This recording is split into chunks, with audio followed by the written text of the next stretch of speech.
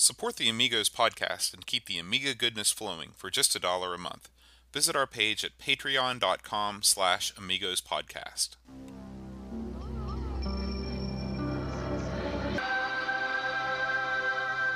Amiga, the first personal computer that gives you a creative edge. Amigos, the podcast about everything Amiga. Amigos is a proud member of the Throwback Network, your home for quality retro podcasts. And now, here are your hosts, Aaron Dowdy and John Bodovkar Schaller. Hi everybody, welcome to Amigos. I'm John. And I'm Aaron. And this week we're going to talk about Moonstone, A Hard Day's Night.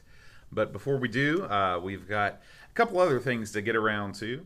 I was approached virtually last week. That sounds kind of creepy. Through email by a guy named Jarlath Reedy. And I may be pronouncing his name wrong, and it may actually not be a guy. I don't know. When you think Jarlath, what do you think of? The Labyrinth. Okay. Remember that guy, Jareth? That's close. Maybe it's him. That was David Bowie. It's so not if it David is, Bowie. that would be... Anyway, he asked us if we would review a new Amiga magazine called Amigaville, and I said sure, and so he bought us a copy and sent it to us. Thank you, by the way. Yeah, and we appreciate that. We're always happy to review any hardware, software, or periodicals. Yeah, we never really talk about that much, but if anyone wants, like, or if you have, like, a game you've made, or, like I said, we're really pretty much open to suggestions. And magazines, yeah. I mean, I'd heard of this magazine, but I hadn't looked at it, so it was nice. Yeah.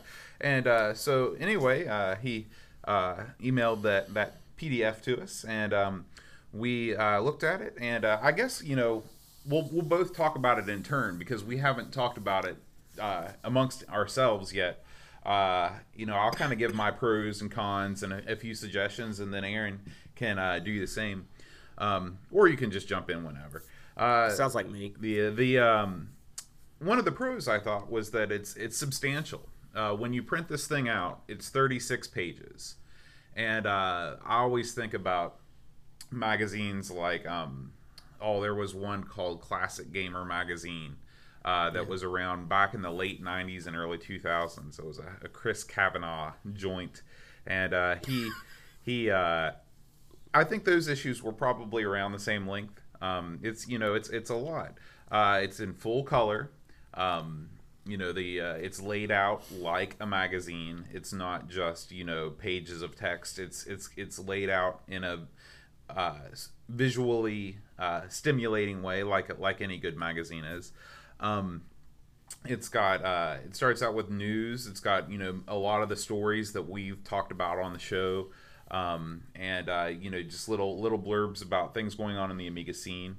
There's a nice amount of reviews, and there's some interesting features in the back. There's a story on whatever happened to Amiga Anywhere. Yeah, I'd never heard of that. Yeah, me neither. And that was that. I thought that was again, I'd never heard of it, so it was interesting just to find out about it. Right. And then there was also kind of an opinion column on whether Hyperion, who are the owners of OS4, if they should port it to x86, Windows machines. So that was, those are the pros. The pros is that the content, the idea behind the content, I thought was really good. If you were going to sit down and think about what do I want to have in an Amiga magazine, I'd want to have news, I'd want to have reviews, I'd want to have features. Mm-hmm. And he hits all three. For me, the negatives mostly come from the fact that he's trying to do a lot of this by himself. Almost all of it. Yeah, right? I think there might have been one submitted article, but the rest of it was all him. And it's this guy... I couldn't find. I think his name is his name Brian. Do you remember? I don't remember. Ben or Brian, but he doesn't make a big deal. He doesn't put his name in big bold type. Anyway, he's putting all this together himself, and this month he's because of the amount of work involved, he says that he wants to charge for it, and he's charging £2 an issue.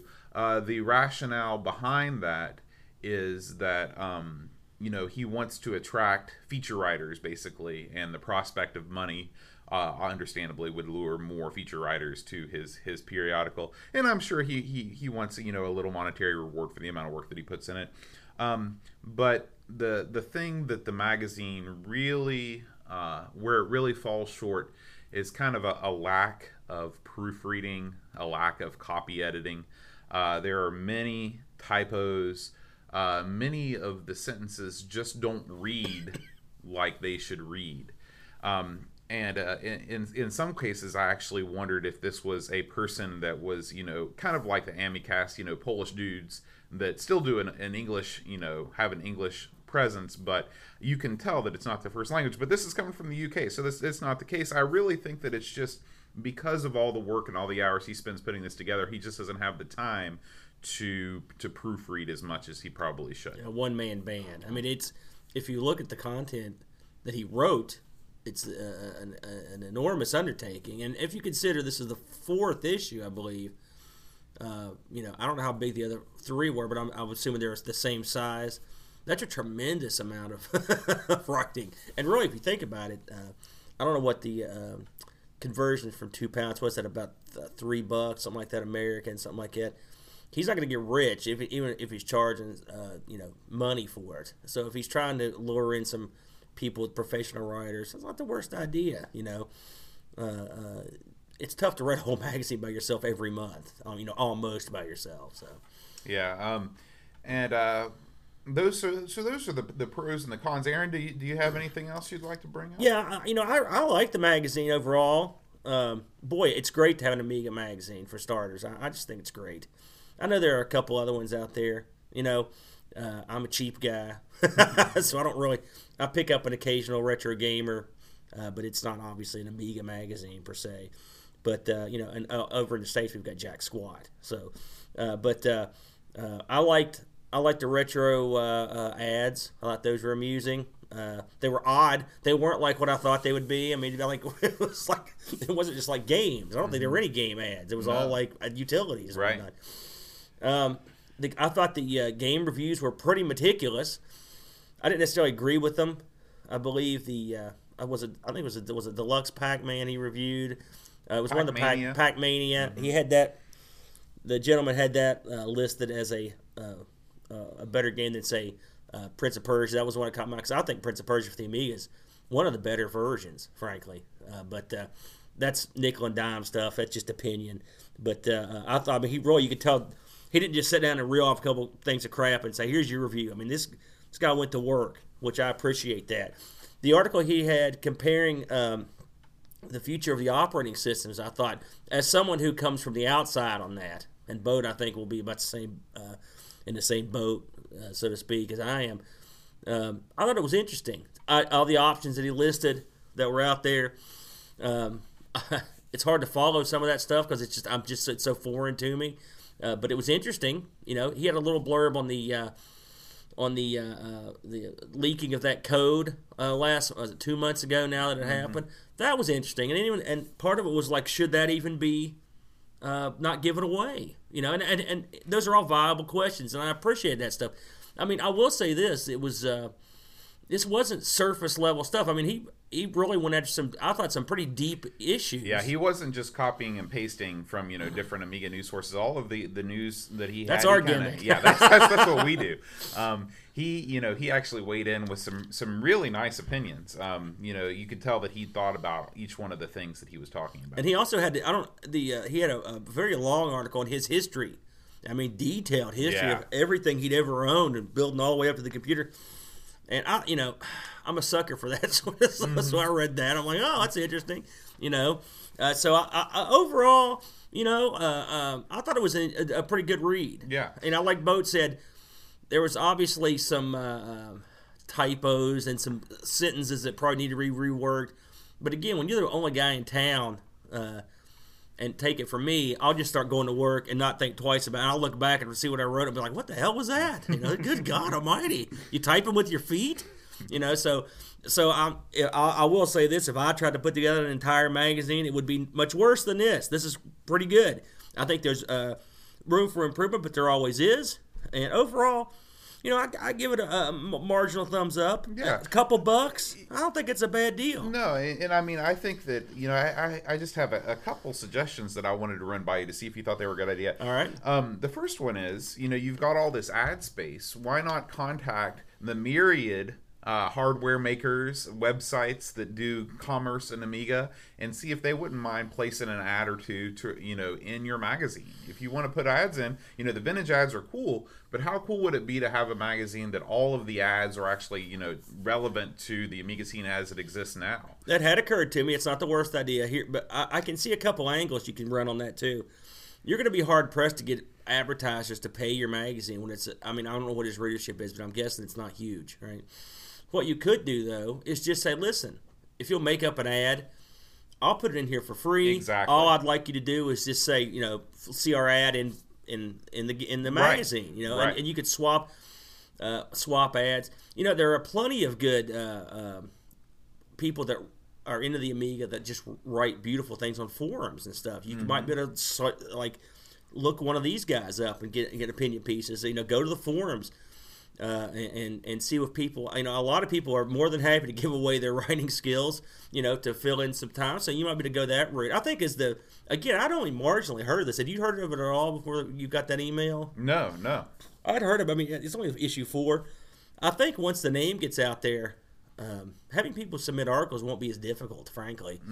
I think there are a lot of talented writers that are into the Amiga. And, I see stuff all the time. And on, like I said, in forums or on web pages. So I think there's probably people to get into the magazine. And I think, people say the magazine business is dead.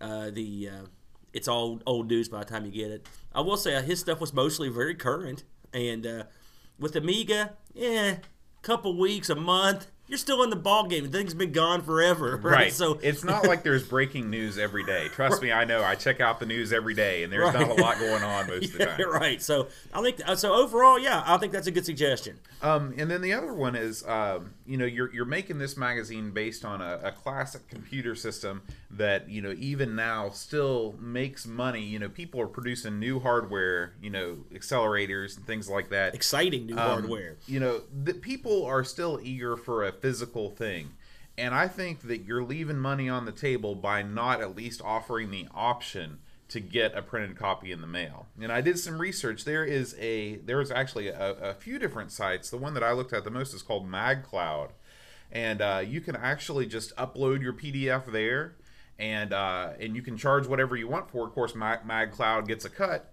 But they will send, your issue, it's a print-on-demand thing. Whenever somebody buys one, they print it out and send it to somebody. Really? How expensive is it? Did you happen to look? I didn't look at the prices. I think, like everything, it has to do with volume, however many, you want to, you're charging versus, But if you could charge, $10, and even if MagCloud got 8 and you got the 2 that you were charging for the PDF version anyway, it's a win-win. Yeah, I know you said you printed yours out. I read mine on the computer.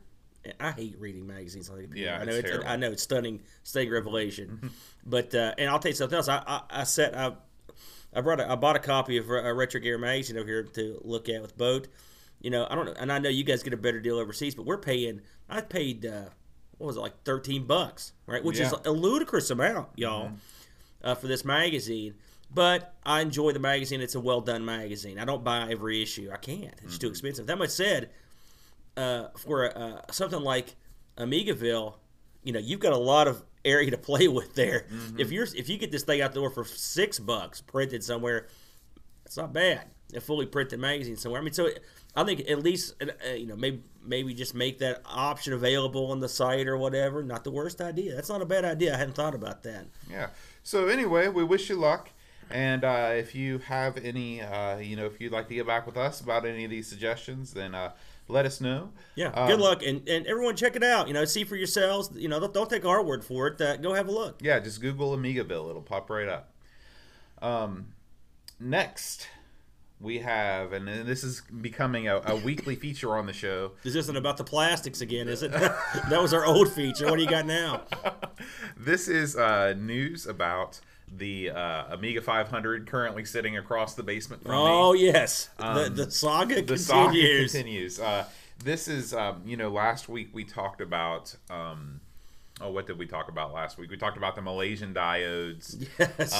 Yes. We got some feedback on the blog that talked about, why don't you guys get one of those, in-division scan doublers and stuff like that. Money. And but yeah, that's what it comes down to. 71. I think there's 71 euros, 71 pounds.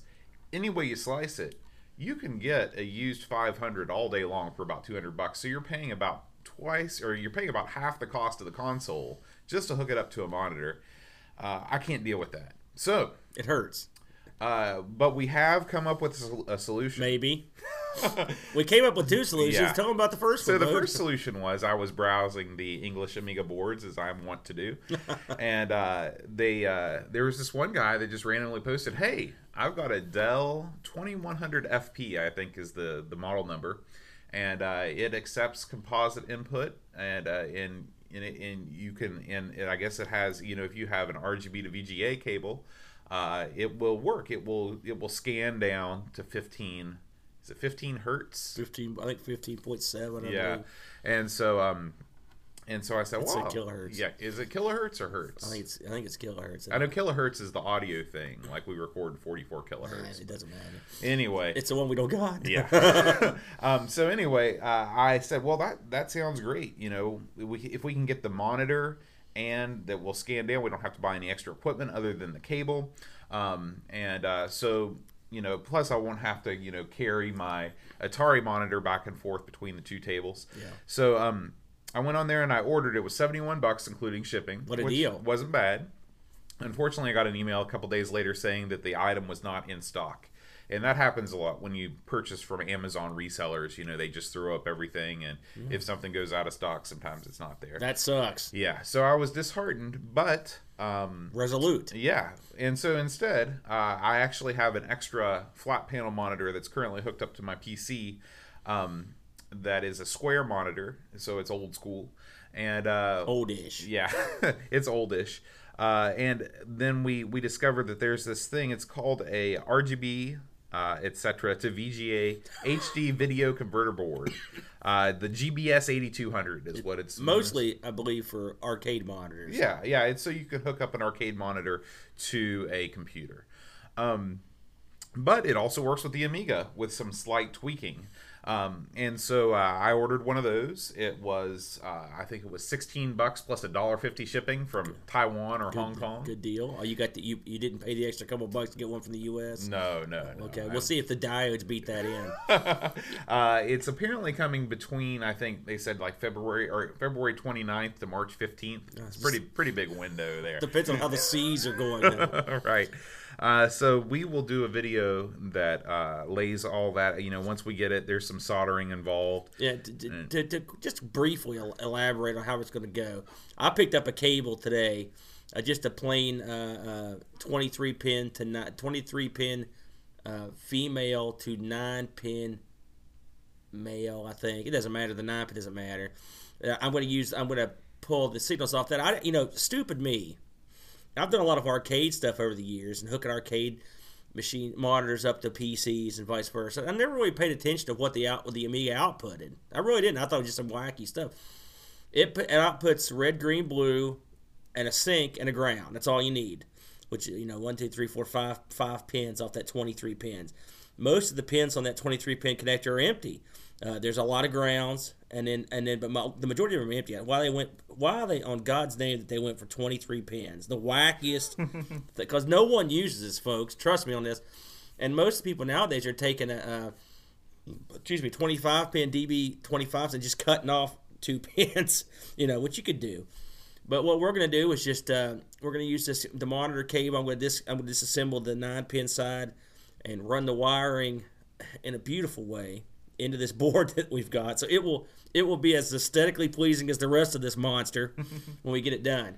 Will it work? Maybe. I'm kicking myself because I looked into this years ago as an output. Years and years ago, because I was thought about hooking an Amiga up to I don't know why, but to an arcade mod. I was into arcade stuff big time. And I never followed through. But it's the same exact board. They're cheap. They're, like Boat said, they're made in the deepest, darkest pits of the Orient. But it'll be interesting to see what happens. And like he said, we'll shoot a video on it and see if we can blow it up this time. Yeah, so look forward to that. Yeah, look forward to that. Fireworks.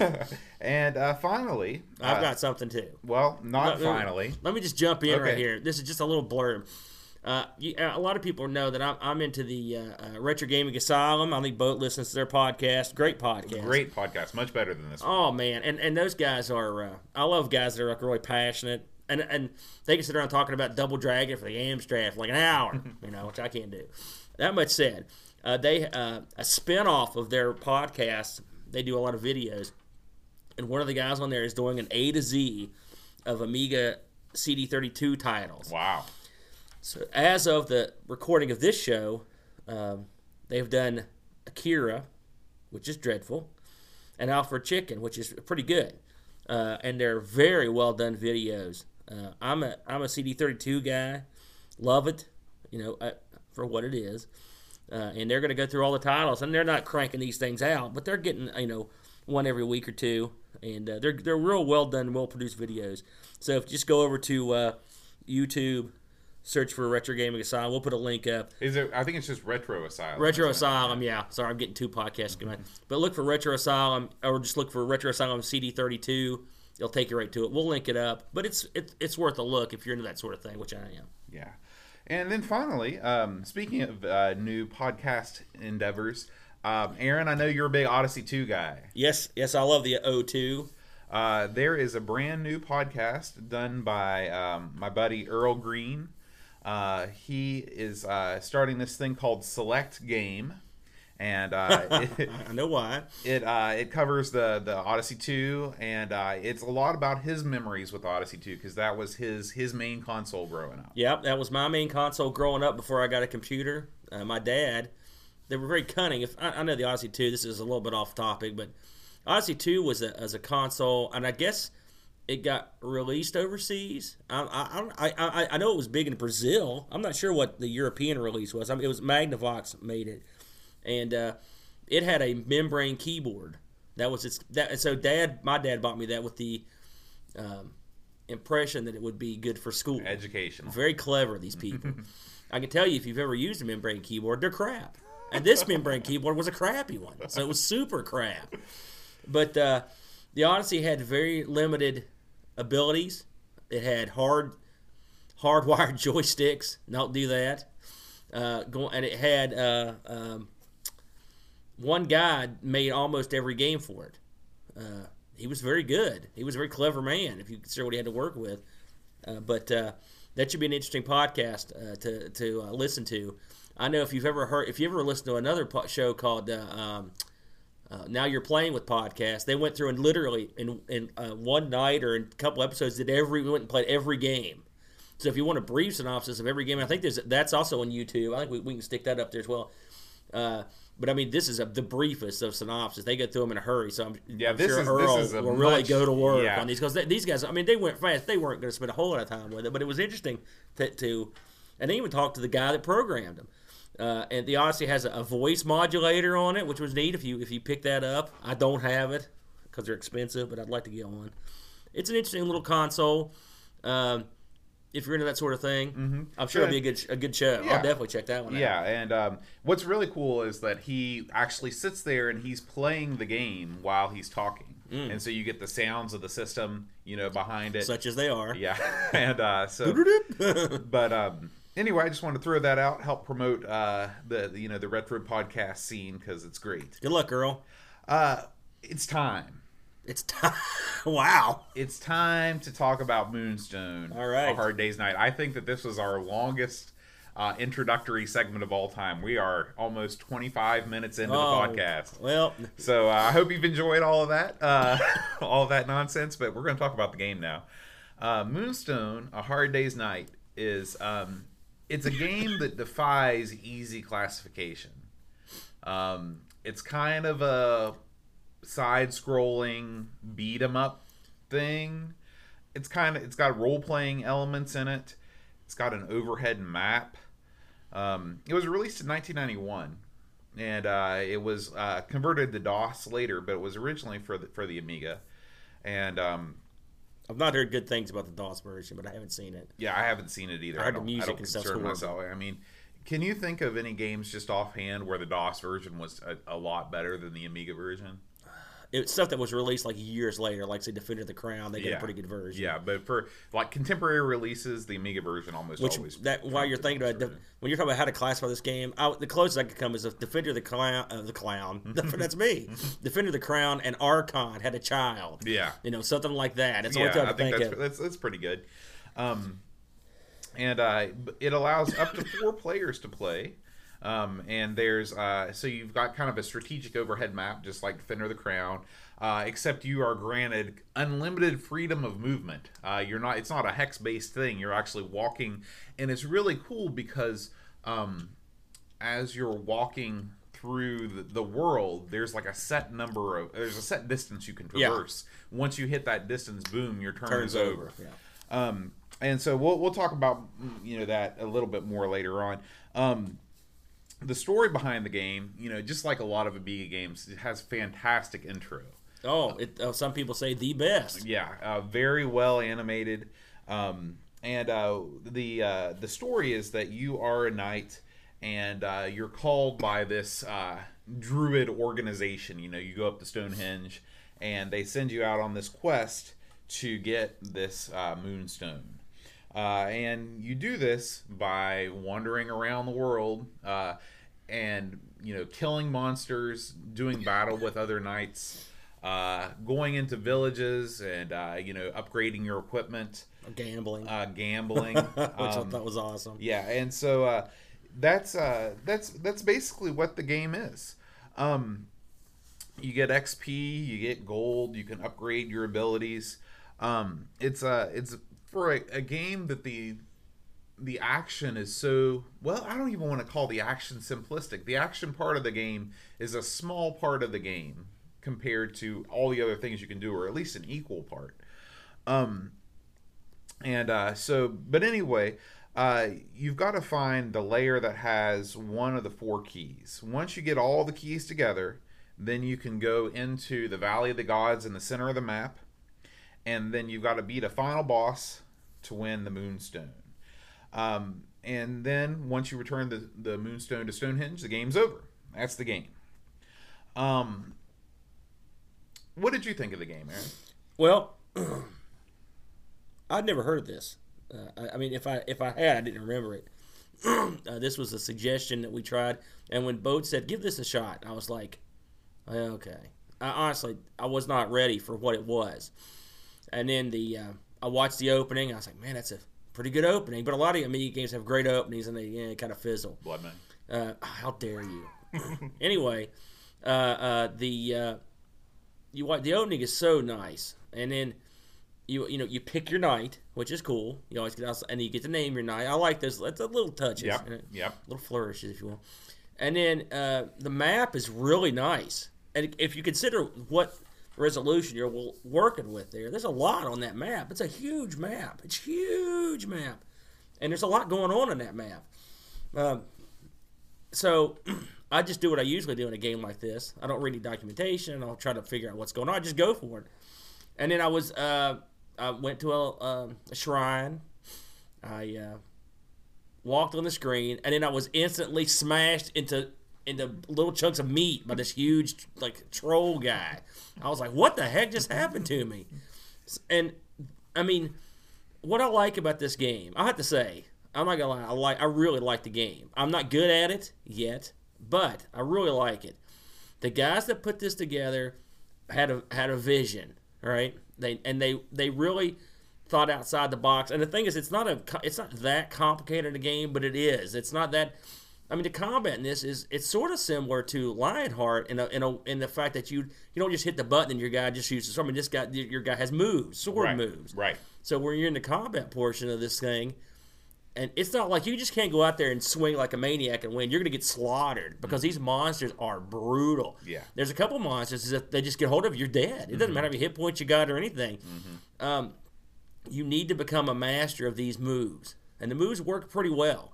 I didn't work well with the moves, but the moves, I tried to do something, it would do it. And it's all about the timing. Yeah, the timing is important. The moves and position. Position. The moves are very well animated.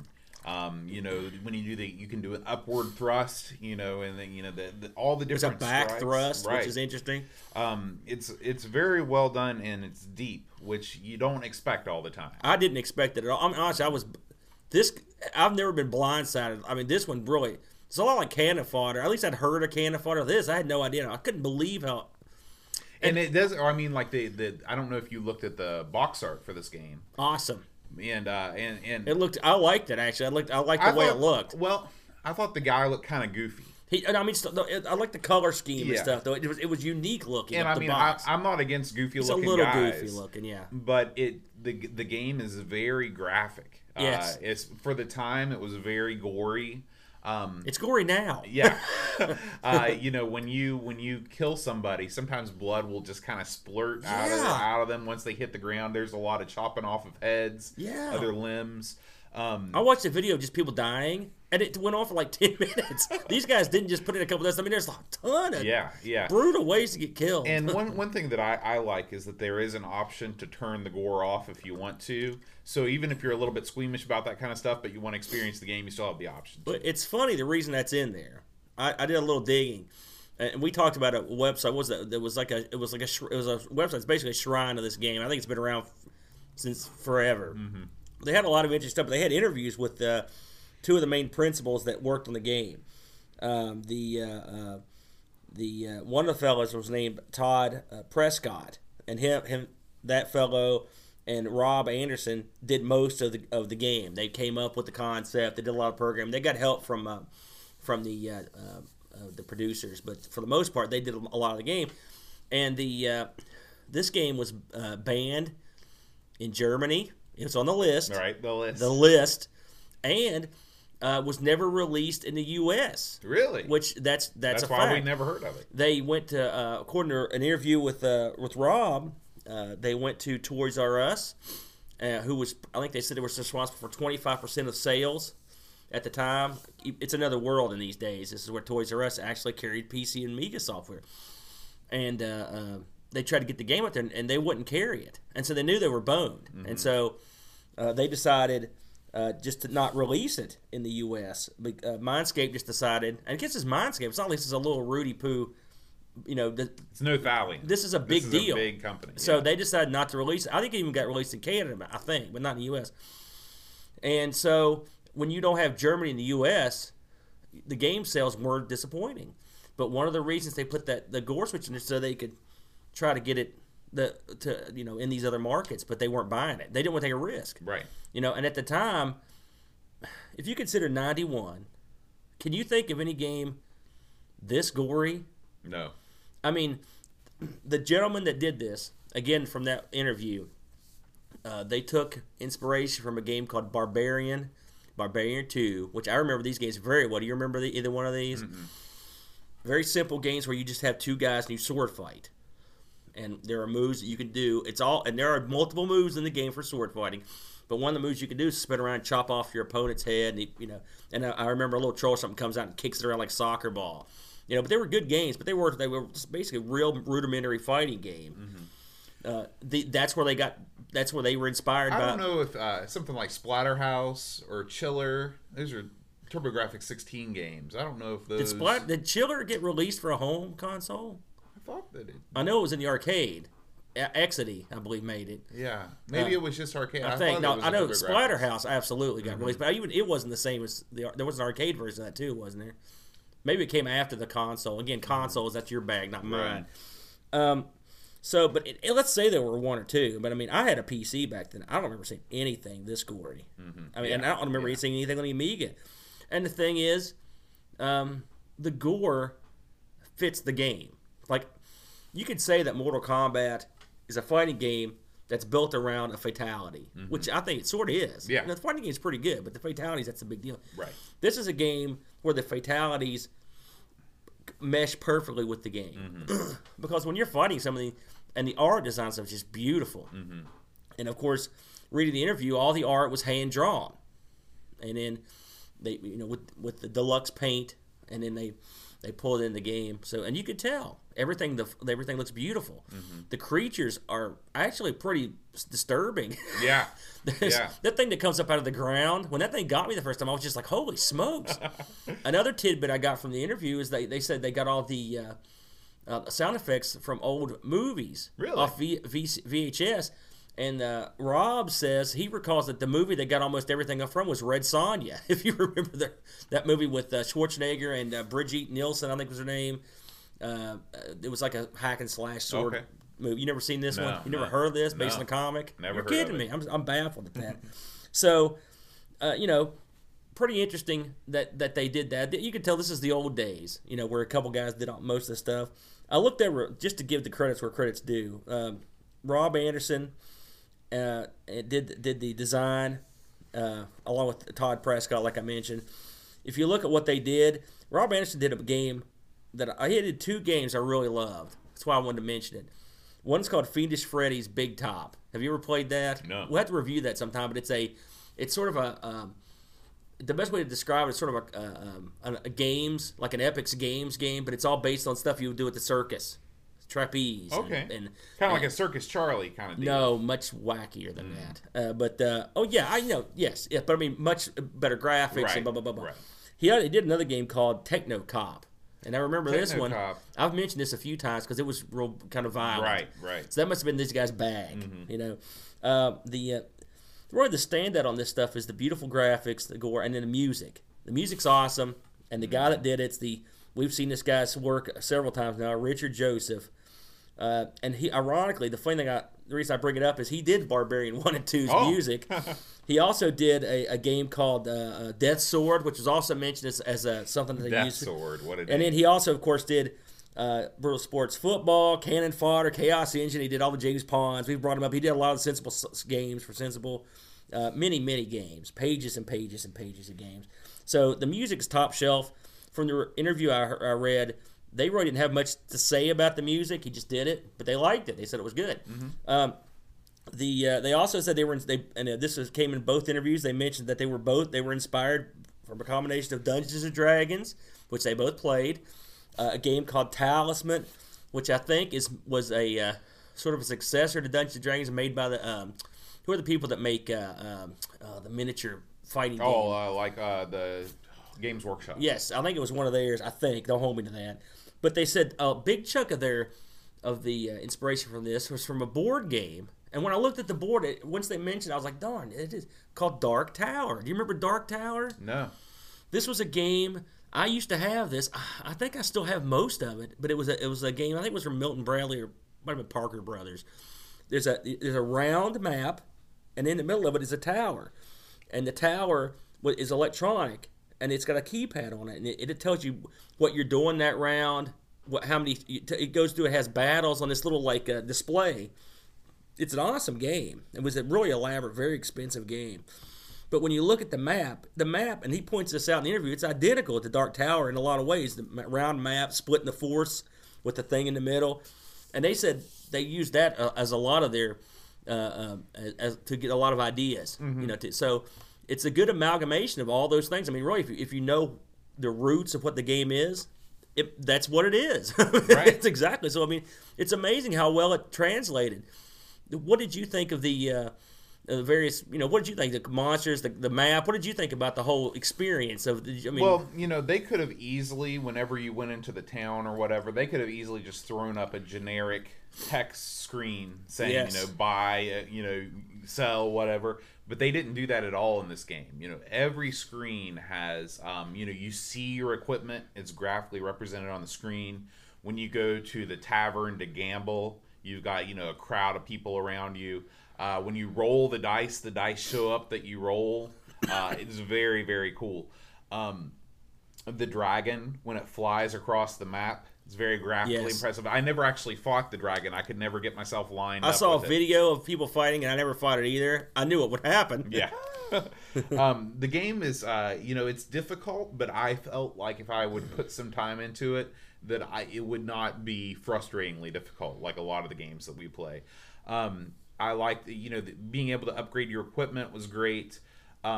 the one thing that I didn't like is that you don't have a very good representation of how much health you have at any given time. Yeah, that's I never really. When you'll start, I think your body stance changes, or maybe you'll start to flash or something when your health is getting low. But just putting up either hit points on the screen or having a life bar or something would have helped me out a lot. Of course, it doesn't. And another thing that I felt was a little bit weird is that sometimes you'll go into a place and whenever you leave the map world to go into a battle area. There are a set number of monsters that you have to defeat to get the treasure. And I swear I must have beat 20 guys one time and I still didn't get the treasure. And it's, I guess it's random, what's generated there. But it would be nice to have some idea of what you're going up against. So if you want to heal before you go back out, you can, or something like that. You obviously are a better hand at this game than me. In fact, I did better the first time I played it than I've done since. Really? I don't know what happened. I want to be good at this game desperately, and I plan on giving this many more times of a whirl because it's a fun game. The strategy. I mean, it all works. It's a complete game. Mm-hmm. Now of course I cheated and watched the ending just to see what it looked like, and it's awesome. So if you haven't beaten this yet, don't cheat just because it's worth. This is one of the few games that gives a good payoff as opposed to saying "good job," like sucker. Mm-hmm. That's the story. That's almost the story is interesting. There are very few things I didn't like about it. Like you said, that it's for me it was difficult. Now, this unlike previous games like the Lionheart, for example, or a couple others we've done.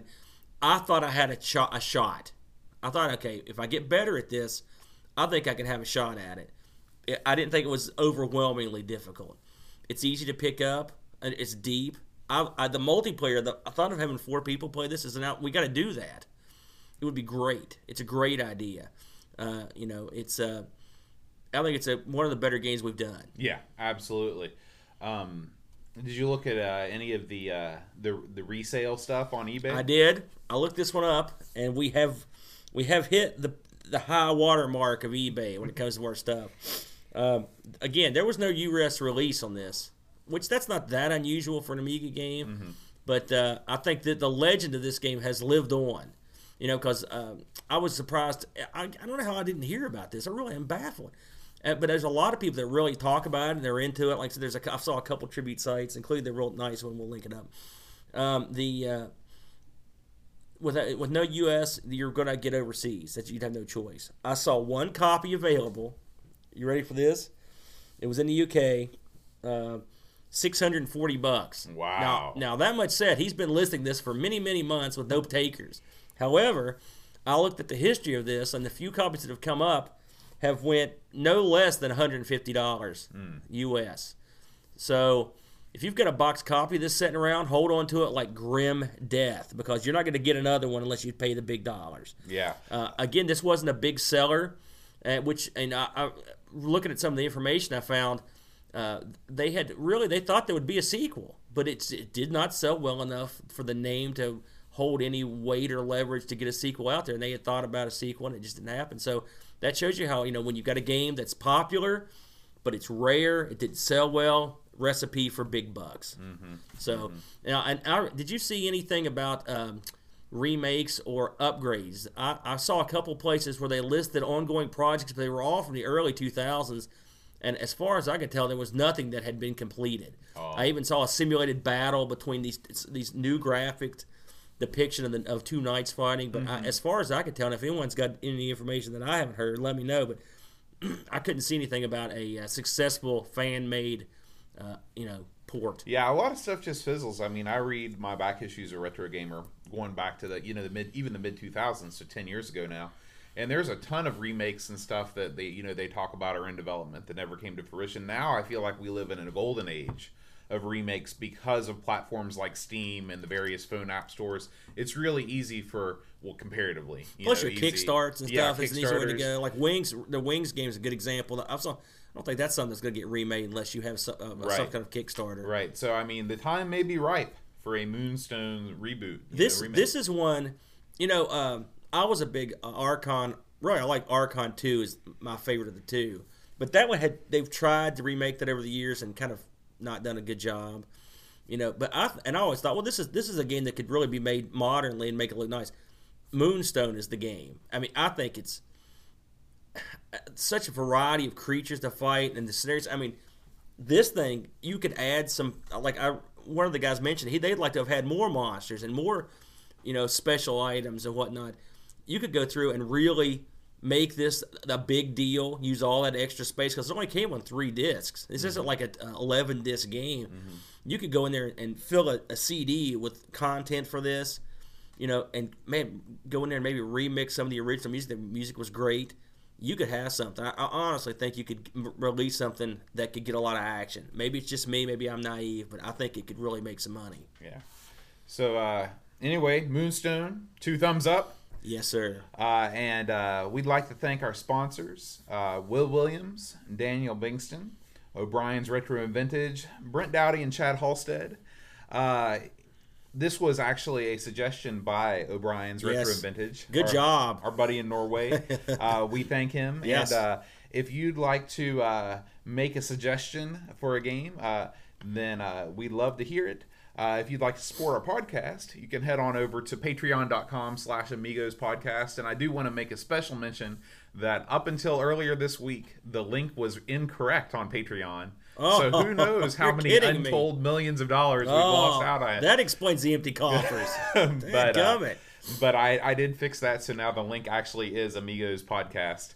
And so you can head over there if you want to throw us a few bucks. And other than that, next week we are going to do another heavy hitter in the Amiga scene. What are we going to do next week, Aaron? Well, we're going to tackle a little game called the Chaos Engine. I have very little remembrance of this, but I know it's a pretty popular game, so I'm looking forward to getting back into it. Awesome. Well, I look forward to it, and make sure you check out our YouTube channel for all the playthroughs and live streams and everything of this game. And we're also going to go back and redo our Marble Madness and Lotus 2 streams because we had audio difficulties, mostly stemming from my inability to operate our equipment at that early stage in the game. Let me tell you something, folks. Just a little pat on the back. Your boat has got this thing streamlined, with one small exception of getting the controls ready in the emulators, which that seems to be a running gag. We've got Boat has done an excellent job. I mean, literally, he's the one-man band over here. I just kind of show up, blabber for an hour, and then go home. So, I mean, he's got it really going. If you haven't checked out Boat's Amigos Play stuff, where he just plays these wacky games, check those out because they're great. But we're going to go through and try to fix some of these things out that we got screwed up the first time around. It should be fun. Yeah. So until next week, adios.